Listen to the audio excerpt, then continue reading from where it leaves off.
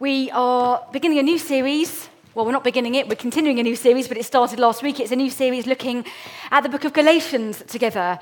And the plan is that we are going to read sections of it week by week and just unpack them and see what God might want to say to us through it. Now, Galatians is a book that I've loved for a long time, and it resonates with me for two reasons.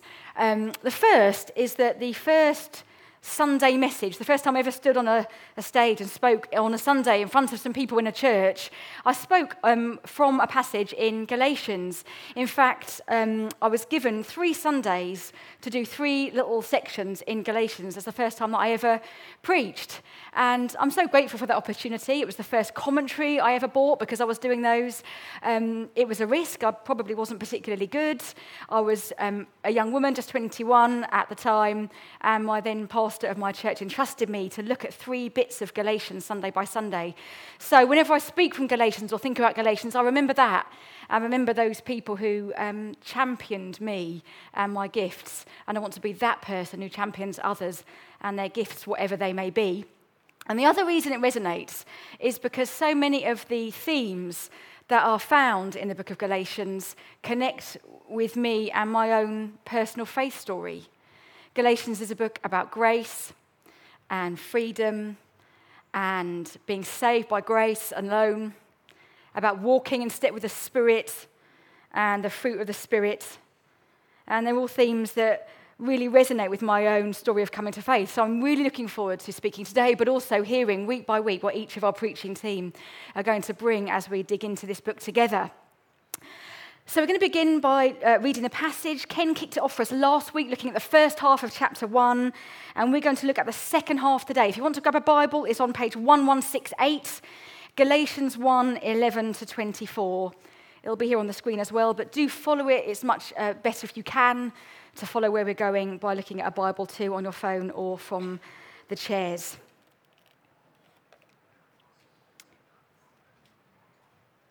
So Galatians 1 verse 11. I want you to know, brothers and sisters, that the gospel I preached is not of human origin. I did not receive it from any man, nor was I taught it. Rather, I received it by revelation from Jesus Christ. And that was the first bit that Andy spoke about when the children were in earlier.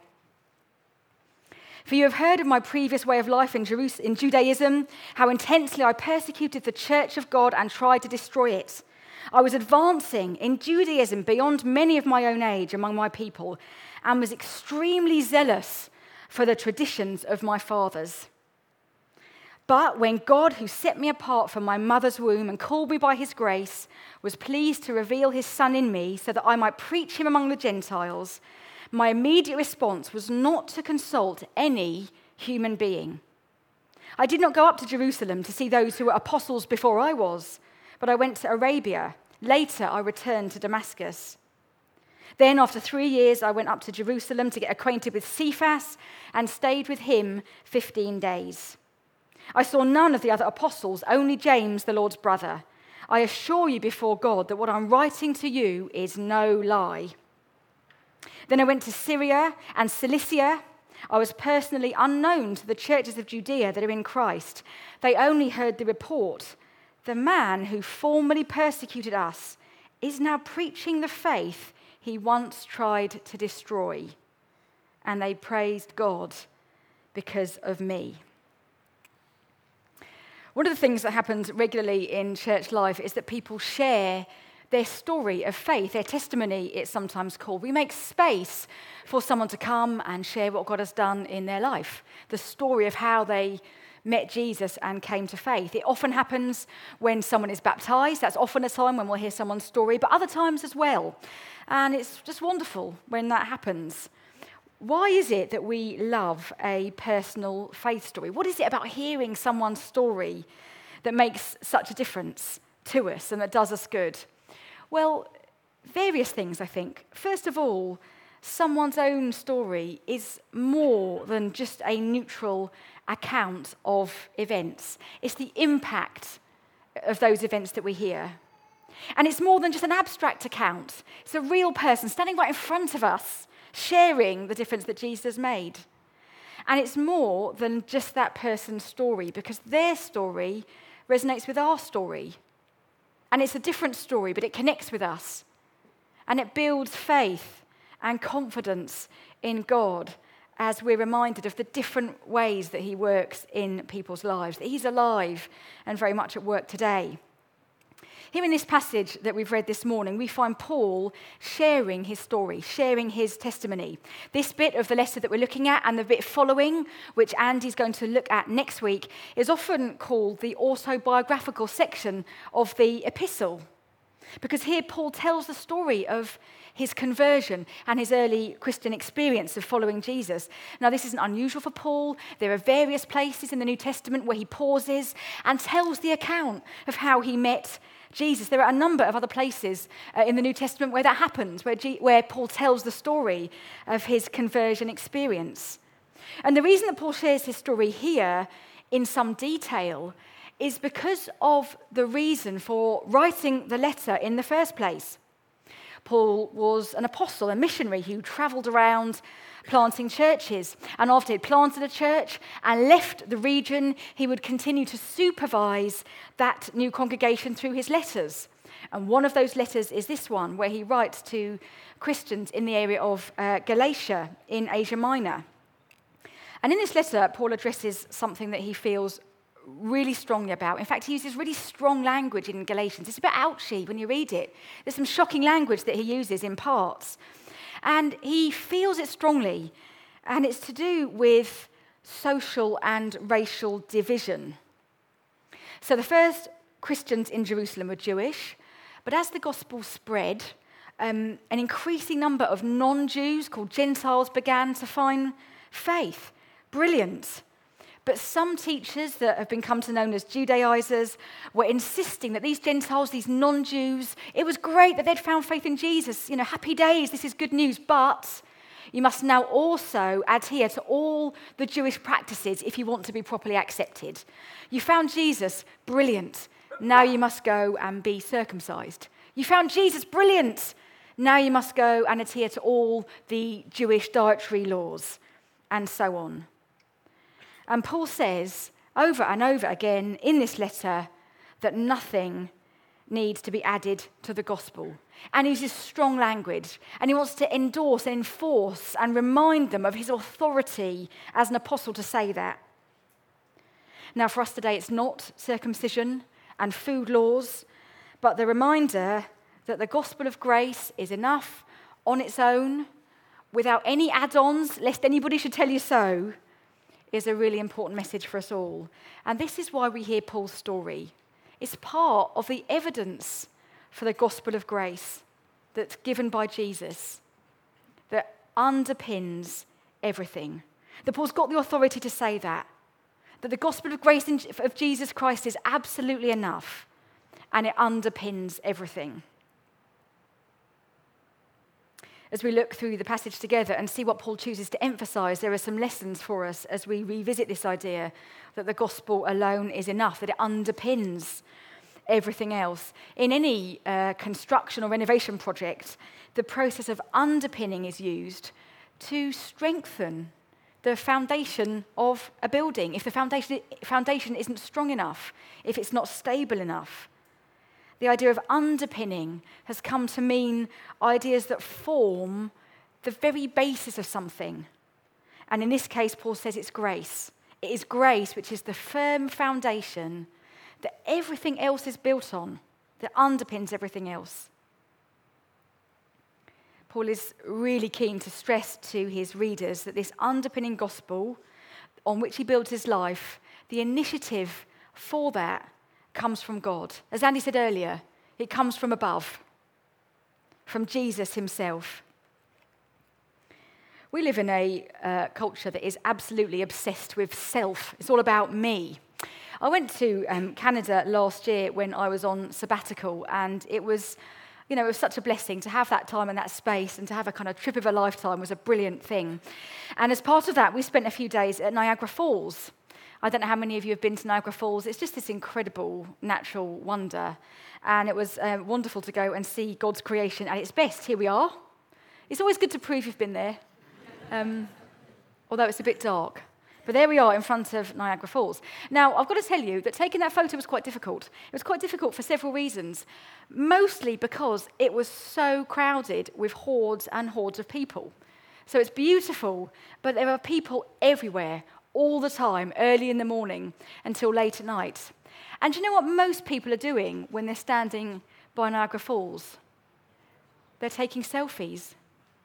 So not just, please could you take a photo of us, which is a bit of a pain enough, and getting in people's way like we were there, but proper, arms outstretched, crouching in, trying to take a good selfie.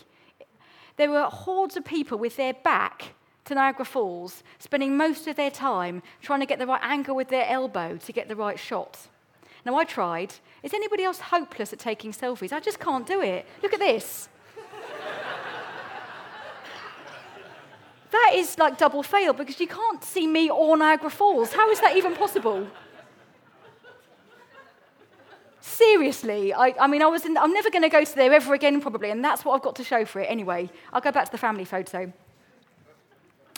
So all of these people are standing in front of Niagara Falls taking selfies. Now, the thing about that is, of course, instead of appreciating the view, instead of appreciating the one who created the view, you are spending your time putting yourself in center stage in front of that view and not giving much time to looking at it at all. Instead of appreciating that view, the priority instead is how can I get myself at the right angle with the right pout in the center of this screen. On Instagram at the moment, over 90 million photos are currently posted with the hashtag #me. Living in an age that is all about putting yourself first means that the attention is always about us. And this is the polar opposite of what Paul does in this section of the letter in Galatians. All of it is weighted, the whole letter, all of it is weighted towards God. He points to God as the one who took the initiative. It's like he's looking at Niagara Falls and he's saying in his letter, look at the one who created this. I don't even want to be in the picture, let alone center stage. Verse 11, I want you to know, brothers and sisters, that the gospel I preached is not of human origin. I did not receive it from any man, nor was I taught it. Rather, I received it by revelation from Jesus Christ. Paul is basically refuting here any idea that the gospel came from his own ideas, his own clever thinking or consideration. He said he received it directly from Jesus. And if you look at the following sections, from verse 13, he describes how hostile he was to the church and Christianity. He wanted to persecute it, to destroy it. There was no long process of consideration, weighing up the options, thinking whether he'd got it wrong or should change his mind. Instead, it was from Jesus himself. And similarly, at verse 16, he didn't receive the gospel from other leaders in Jerusalem. I didn't consult any human being. All of this eliminates claims like, well, that's just what Paul thinks. He's able to put his stamp of authority on this letter, on this church, and on us as churches.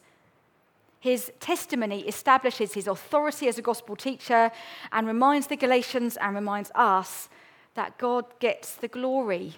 He gets the glory for his initiative. And there's a challenge there for us all as we go out into our frontline places tomorrow to remember that the gospel of grace is about divine initiative. And part of our story, surely as we share bits of our story with others in our workplace, in our homes, with our neighbours, at the gym, has got to be that actually it's God that does it, that did it, that he gets the glory and the credit. Not me, but him. That would be a good mantra this week. Not me, but him. And to be confident in the authority of the gospel that we have to share, that it really is the gospel of Jesus and nothing else comes close. If you were here last week, you might be thinking that some of these aspects, some of the things Paul says, some of this message sounds a bit similar to what we talked about in the first half of chapter 1. And as we've said, this letter all the way through shows that the gospel of grace underpins everything, every part of the Christian life. And if Paul keeps coming back to it, so should we. If Paul keeps coming back to grace, then so should we.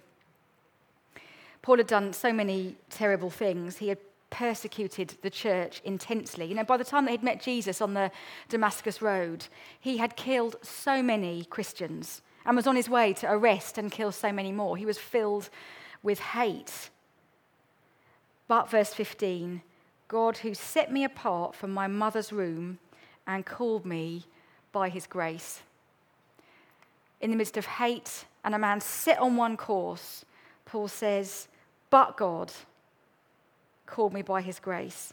Paul's testimony is a powerful witness to the very heartbeat of Christianity, which is grace. The undeserved kindness of God, the free gift of God's love, that he loves us and he saves us, and we cannot earn it and we cannot strive to please him. Some aspects of my own upbringing have meant that coming to understand God's grace has been a long journey. Paul had a Damascus Road experience where Jesus revealed himself to him. Many of us have a long, windy, non-Damascus Road experience, don't we, in our journey of finding Jesus, and afterwards coming to understand truly who he is and what he's done for us. But because it's been windy, and because there's some aspects of my upbringing that I've struggled to understand grace, it also means it's become especially important to me, as I said at the beginning. I grew up in an environment where I actually assumed a lot of responsibility from a very young age. Things were complicated, it was quite messy, a lot of my upbringing and at home. And I was the good girl who took care of things and made everything okay. The reliable one, from a very young age. And add to that my family were very poor, we had very, very little money, and I won a scholarship to a fee-paying school. And we couldn't afford to even buy the uniform, despite not having to pay the fees. And I, without any external pressure from any teachers who were just loving and brilliant, soaked up this expectation that somehow I didn't quite deserve it. And I wasn't quite like everybody else. And so because of that, I had to strive that a bit harder to prove myself and to prove that I was worthy of this that I'd received. So my home life and my school life, despite being around people who loved and cared for me, meant that actually from a very young age, I grew to believe that you had to behave in a certain way and achieve certain things if you wanted to be loved and accepted and feel worthwhile. That was the way to get on in life, to be in control of things, to be reliable, to be as perfect as possible, and to keep everybody happy. Well, that's exhausting, isn't it? And there's absolutely no way to live. And of course, it is the exact opposite of grace, the exact opposite of grace. Grace is so wildly inappropriate because it says you are loved before you do anything, with no strings attached, no duty or rules to achieve it. You are loved whoever you are loved whatever you do. God doesn't want our drivenness or our perfectionism or our reliability or our noble ways. He wants our dependence. So imagine for somebody like me hearing the gospel of grace, that I didn't have to strive or please anybody anymore. It was like a cold drink on a very, very hot day. And they began an amazing story of transformation, understanding who I was in Jesus, what he had done and who I could be. And that I no longer needed to prove anything. No longer needed anybody else's approval because I already had the approval of the one that mattered. And it was a long healing journey and absolutely transforming. Now, you might have heard me share snippets of that story before in various situations and places. I'm not going to apologize for that because if Paul keeps coming back to grace, so should we. If you don't know that you can be loved by the God of the universe as you are, if you don't know that, you can. If I could get to know that, with my turbulent background, I wasn't born a minister. If I could get to know that, it is available for absolutely everybody. And if you do know that, we're to revisit it and remind ourselves of it and come back to it and tell ourselves the story of it and tell others the story of it, because it's the thing that underpins everything and it's the thing that changes everything. as we do come back to grace over and over again, we will see over and over again that grace always makes a difference. It always makes a difference every single time. It always has an impact. Paul sums up this bit of his letter by saying, verse 24, that the Christians in Jerusalem, they didn't know him. They heard about what had happened to this man who was persecuting all the Christians. And it says they praise God because of me, hearing the story of his conversion.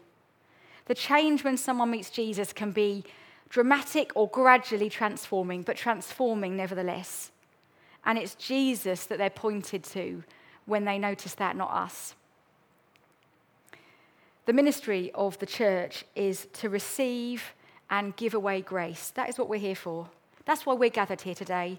That's why our alternative gatherings are meeting out and about today, serving lunch, doing fun activities at a sports centre with kids. That's why we're out in our frontline places, serving God at work or at home. That's why our midweek activities happen, whether it's small groups or toddler groups. It's so that we can receive and give away grace. That's what the church is about. Philip Yancey said this: the world can do almost anything as well or better than the church. You don't need to be a Christian to build houses, feed the hungry, or even heal the sick. There's only one thing the world cannot do. It cannot offer grace. Where else can the world go to find grace? I want to finish by showing a clip that I have also showed before. And again, I'm not sorry, because it illustrates grace so well. And it's just really good for us, isn't it, to revisit what underpins our faith, be reminded of it and be grateful for it. Have a look at this. We can get ourselves into such a mess. We can feel that we are covered from top to bottom in mud. And God our Father comes along, and instead of anger and punishment and judgment, he gets out his hosepipe, and with joy and love, he cleans us up. And I tell you, it feels so good to be a messed up kid who has been cleaned up by their loving Father. That is grace. That is grace. And it's what underpins our faith. And we are to remind ourselves of it and revel in it and remember that the initiative of it comes from Jesus, that it's him, not us, and that it is transforming and that it always makes a difference. Amen.